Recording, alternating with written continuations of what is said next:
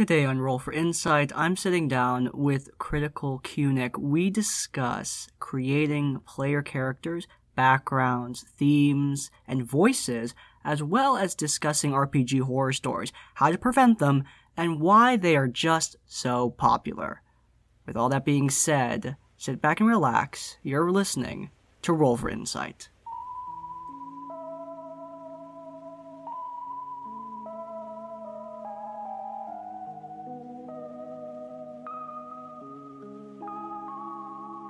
Hello, everyone, and welcome to another episode of Roll for Insight. Cunic, thank you so much for coming onto the show. How's your day been? It's pretty busy with my day job, but it's been pretty nice. Released a video today, had a lot of feedback, had a lot of fun chatting with people in the premiere of it. Pretty standard Thursday. Pretty stoked about it. So, you create RPG horror story videos on a weekly basis. You publish on Thursdays, right? I publish whenever I can get them done. Usually my work takes up time earlier in the week. Otherwise, I'd probably be releasing on Mondays or Tuesdays. So my release schedule's Wednesday, Thursday, or Friday, whenever I'm able to get to it. Awesome. So, when you're looking through RPG horror stories and you're seeing all of these different that guys, you got the min-maxers, you've got the spotlight hogs, you've got people who just generally bully other players. Like, obviously there's variable levels of bad. When you think of your personal D&D pet peeves, however, like, what is the first thing that comes to mind? Not necessarily a horror story level, but just like small things that make you go, ugh, why'd you do that? Honestly, my pet peeve comes with character creation more than anything. It is the trope of a tragic backstory. It, like, almost every game I've gone into, everyone has actually had like a tragic backstory of some sort. And I'm like, okay, guys, we can only get so doom and gloom. We need some like happy-go-lucky people in the group, or someone who has, or puts it flips it on their side. So, personal pet peeve, it's definitely that. If we're talking about the board, though, and like actually playing, probably the people that like can't figure out which dice they want to use, like the people that just have way too many dice and they're like sifting through their bag and they take forever to get to the right ones. Those, like, that kind of irks me just because it wastes a little bit of time. But I get it. I mean, we all have dice bags. We all have like hundreds of dice, so comes with the territory. But sometimes people are just like really indecisive with the die they want to use. One thing with that tragic backstories bit that you mentioned earlier was that when you're creating a tragic backstory, I mean, you need to be ready to role play it out in game, right? Yeah, and I think a lot of people, they write that they had a tragic backstory for the sake of having a tragic backstory, but their characters, actions in the role play segments don't really come across that or come across as that. So they play the happy-go-lucky character. Oh, by the way, my parents were murdered horribly, in front of me. Their throats were slit as a kid. It traumatized me, but they're like, all jumping around, being super friendly with people and not, it doesn't actually affect their personality. So that's probably the biggest issue with it, is just no one role plays exactly what that means. And if they did, no one, like, most people wouldn't have a tragic backstory, because then you just be like, everyone would be just, goth and emo in a party, and it just would not be a fun time. Exactly, right. Absolutely. And did you see that video, like, your backstories do not need to be tragic? It like came out a couple weeks ago. Yes, I did see that. It was And so that's it probably that's why it's like on the top of my mind right now too, as a pet peeve, because it really got me thinking. And I'm like, yeah, every single campaign I've ever been in, or one shot, there's been at least like one person with a tragic backstory, if not like half the table or more. And that bit that you said at the beginning, like, oh, you don't need to make a tragic backstory. Like, what if your character becomes traumatized during the actual game? It kind of gets into that whole thing of, backstory length that we talk about sometimes, with players make these bloated backstories. They don't leave room for stuff to happen in the game. Yeah, and yeah, precisely. And it's like I'm actually making a character right now for a Pathfinder game. Foxy Bard invited me to it, so we're going to be doing a Pathfinder game together. And I decided I was going to take the tragic backstory trope and kind of flip it. So my character for that story is abducted from his homeland as a child, and sort of taken to this new land. But his family was like lower tier within the class society that he came from. So they were really poor. No one liked him or anything like that. And now he's in the story, he's being brought up as a butler for someone who's really rich. So he's like super well off now, has a lot of food, a lot of money, can do pretty much whatever he wants within like being a butler for a royalty, and is, like, I don't want to go back to that old life. That old life sucked. Yeah, I got kidnapped. That sucks. But my life right now is fantastic. So I'm trying to like, I wrote it in a way that it is a tragic backstory, but like my character doesn't care. He's like, he's really happy that his new life is so much better than what it would have been at the old place. What is your process when you're creating character backstories? Because for a lot of new D&D players who haven't been really invested in writing fiction, that is a big roadblock. Like, coming up with your own story is fun in theory for a lot of people, but once you actually get to typing it down or writing it down, it's really hard. So like, what's your but what's your process for coming up with a character backstory? For me, it is try and probe the mind of the dungeon master or game master as much as you can. So, if they provide a synopsis of what the world is like, what the state of things are like, if it's high magic, low magic, no magic in some instances, I try to get the full grasp of the lands. If they can provide a world map, which is what happened in the Pathfinder game, is I had a world map of the playable area. I try to weave, locations from that into my story. But I just try to say, what's the current political environment that we've had? Maybe if we had a session 0 without character creations being done, just to fluff up the environment, to give us, some creative ideas. But I try to see whatever the world the DM wants to craft, what's going to fit well within that world and play to the rule set of that world. And every DM always does something a little different unless you're doing a one shot. So it's, or like a pre-written campaign or session from a module. A module. Sorry, I come from Edge of the Empire background, not D&D, so it's a little bit different back there. Totally get it. Yeah. So like, unless it's something like that, I try to just work with the DM and get someone that's going to fit within their world, but is also going to tell the story that I hope that it will tell. I don't want to just create some cookie cutter adventure. I want someone that's got some mythos and uniqueness to their backstory. Right. And when you are developing like that central idea for a character, like a personality or like a general theme, honestly, I just let the dice roll in this instance. For our Dice Goblins one shot that we're working on, and I got, Crunk Bunnington, the community, voted the whole way. So it was effectively like rolling a dice, because everyone got to vote on what stats they wanted Crunk to have. And it turns out he's got a 9 in intelligence and an 8 in wisdom. So I played with that and I said, okay, he's completely stupid, but he's got, everyone in chat was hyping him up as a Sherlock Holmes-esque character. So my personality for him is, I've actually been going through all of these Sherlock Holmes quotes, and I've been taking, I've been like playing with them and messing with them and making them 100% wrong. And the idea behind that is I'm trying to build up a character for him. And I don't want to spoil it here because Dice Goblins, the one shot has not happened yet. So I'm not going to spoil it, with what we're doing.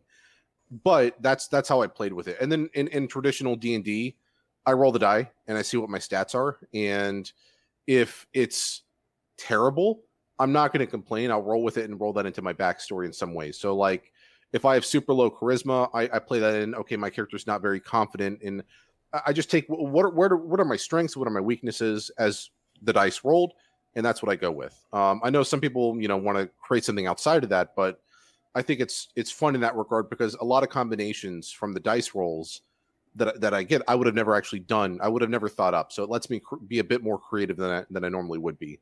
Yeah, it's a good way to sort of get that central base so that you can come up with the idea for your character and then develop the backstory and the look and the personality from there. Yeah. Speaking of, when you're thinking of character personalities, I mean, how do you develop like their flaws, their bonds, their ideals, stuff like that? How do you start to develop like who they are? Is that also based on like random dice roll, or do you have a process for figuring out like a central bond or ideal or flaw?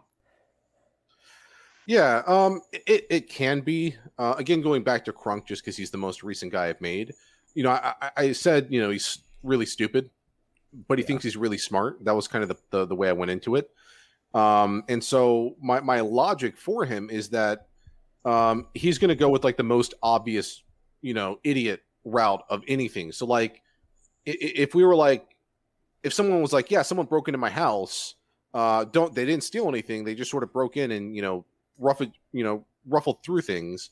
My character is going to be like, well, there's no evidence of anyone stealing anything. I think it was you that did it. The person who just got their house broken into. So that's kind of the character I went with for him. Just based on effectively the dice rolls in that instance. But in place of like what I'm doing in the Pathfinder campaign, I try to get really political with that backstory. So I said, okay, well, what if a really rich person was raising a particular child to be their eyes and ears in political negotiation, and also to be like their brute force, like their bouncer? I use my backstory in that regards. Well, how would that shape a character's personality? And now it's in that instance, we've got someone who's very self-contained. He does not want to reveal anything because he's used to keeping secrets, but he's also good at subterfuge and getting into places that he's not supposed to, because in the story that I'm crafting for him in the Pathfinder game, he was used more as he's a whisper elf, so he's really good at listening and eavesdropping. So his goal was to get into places and listen on political opposition to find dirt on them. So I built his entire character around, okay, he's really self-contained, very good at keeping secrets, and he's very, very good at just sort of sneaking around and being places where he's not supposed to. And that right there drove the character. Okay, he's a little bit of a loner character, but he's got very high charisma. It's like 18. So he's also very good at like not playing the part. He doesn't come off that way. So he's coming off kind of like a total Chad in conversations, but in the background, he's got sort of this duality going on there. So that's kind of how I approached his character progression for both of those two situations. So to wrap up this discussion of character creation, what is the thing that you always look forward to when you're making a new character? Like, people make tons and tons of side characters. If you've seen that skit with all the alternate character sheets and killing off all the characters, a lot of people, not everyone, but a lot of people like doing that. It's a stereotype for a reason. And the reason that happens is because people love making characters. So for you, what is your favorite part of character creation? Coming up with a look, coming up with a personality? Probably not so much the look. If I had to guess, the personality, that's definitely the most creative aspect to it. And sort of the process of getting there that I pretty much just outlined. I think if I had to pick one thing, though, and I'm terrible at this, I've been trying to get better at it for both my videos and in playing, but the voice, figuring out what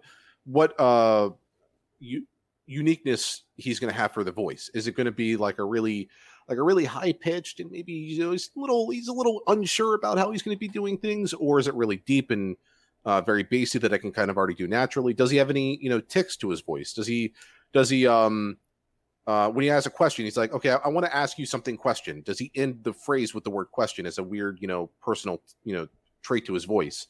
So I have a lot of fun trying to come up with that. Again, I suck at it, but I'm trying to work at it and get better. And for me, I've done a lot of one-shots this past year, and just going into every single one of those with a unique voice, just to try to get better at it and also have fun with it, play with the words a little bit, just doing something outside of my norm. So that's most likely what I look forward to the most.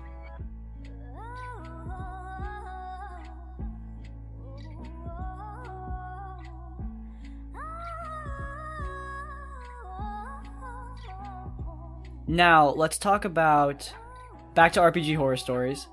When you are making your videos, again, like, we both cover a lot of different horror stories, but often we see a lot of stories that don't end so well. Like the group breaks up, or like the DM has to leave, or the campaign ends on a dud, stuff like that.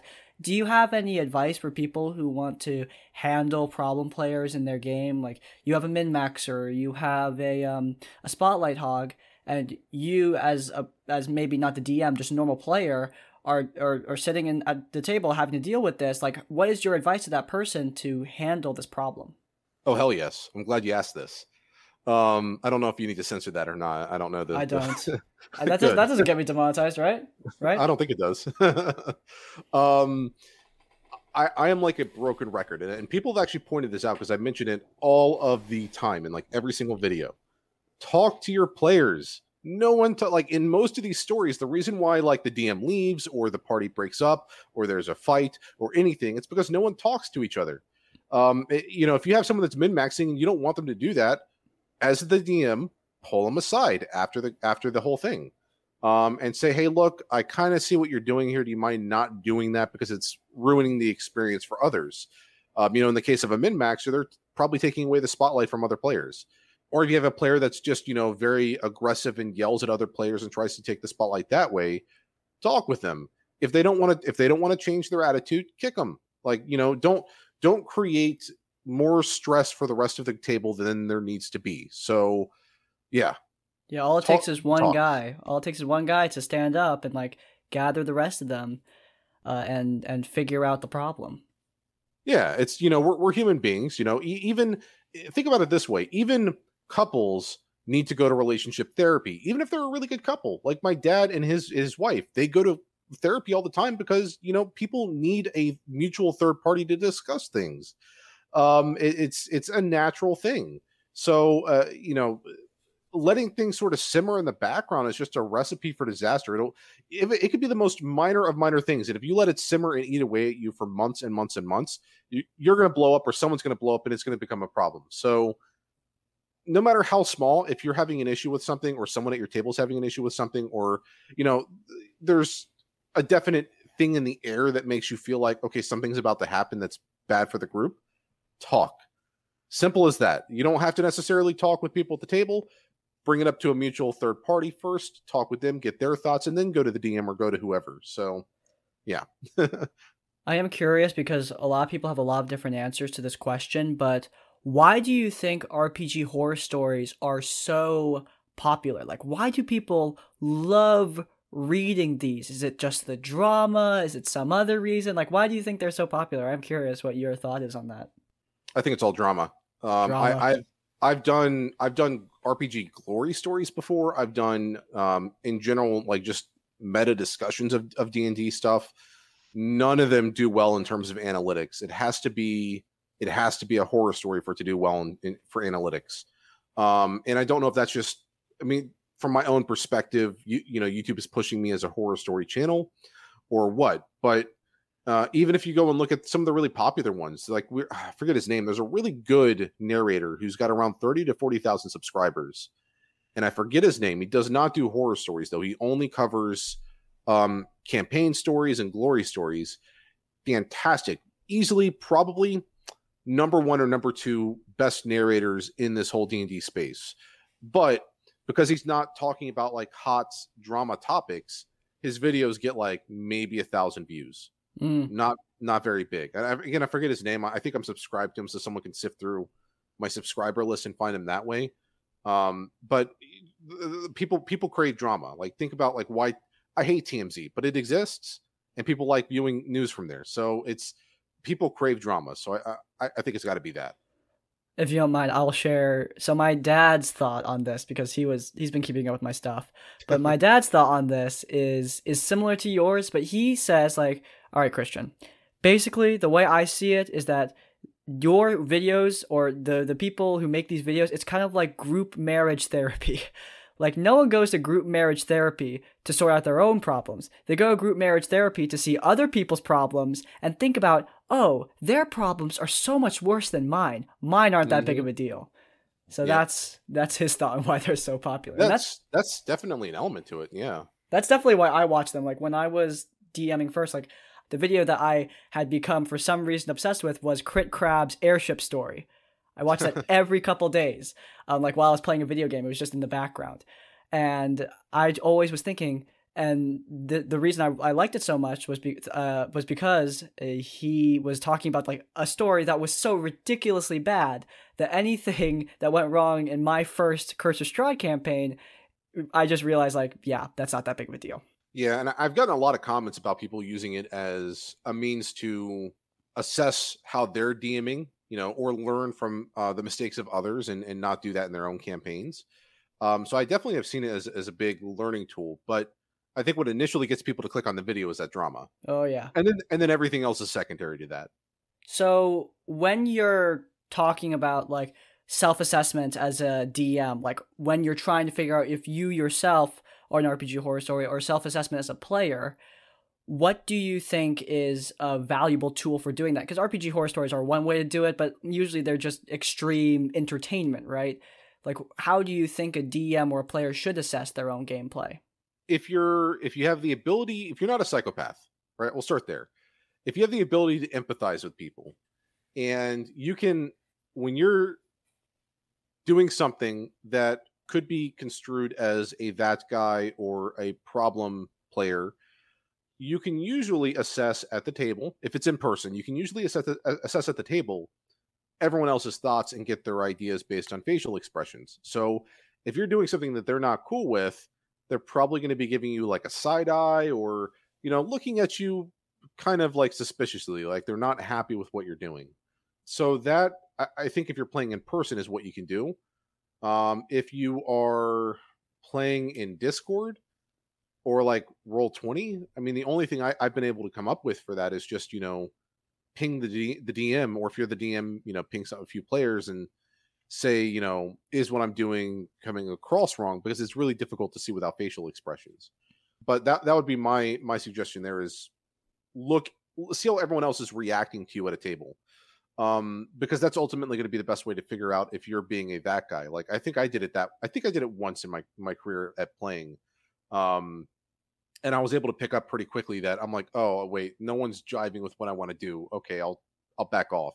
And then, like, obviously, I know you said not to use our videos or the stories as an example, but if you see yourself doing as anything that any of the other players in these stories has done, and you see a little bit of that in yourself, maybe do some self retrospective at that point. But yeah, I don't know if there's any other.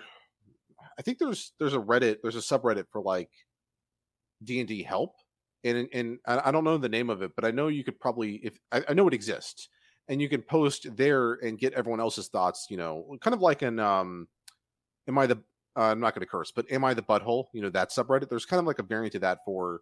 You can say D&D. asshole. It doesn't get me demonetized. Yeah. Cool. So there's the whole "Am I the asshole" subreddit, but there's also one just like that for D&D, and you can post there and get everyone else's thoughts. But as far as like preemptively stopping it, I think everyone's going to be potentially a that guy or something like that by accident. It's just going to happen. So you just got to be able to read the room, I guess. Yeah, read the room, and also like, I try to ask like my players every session, what did you guys think? Yeah. Yeah, I think that's also a very valuable thing. Though, on that note, I mean, what do you have as advice for DMs and players who are a little bit paranoid? Like, one player doesn't show up to a DM's game, and the DM thinks, "Oh, that player must hate my game." Or a couple people, are on their phone because they need to text their mom to pick them up. Then the DM's thinking, "Oh my God, they're so bored." Like, that happens all the time. A lot of DMs and players too can feel really insecure sometimes with how they're performing in D&D. Like, what's your advice to that? Because that's the opposite side of the spectrum, where you're being way too self-critical. Honestly, just give it a few times. If they get it once or twice, that's not a problem. If they keep on doing it through multiple sessions or maybe even campaigns, maybe talk with them about it at that point. Figure out, why they're pulling out their phone so much. And if they, say, well, I'm just talking with my mom to come pick me up or something like that, no problem. Like, at that point, if it's really eating away at you, talk with them about it. Going back to the points we discussed a few minutes ago.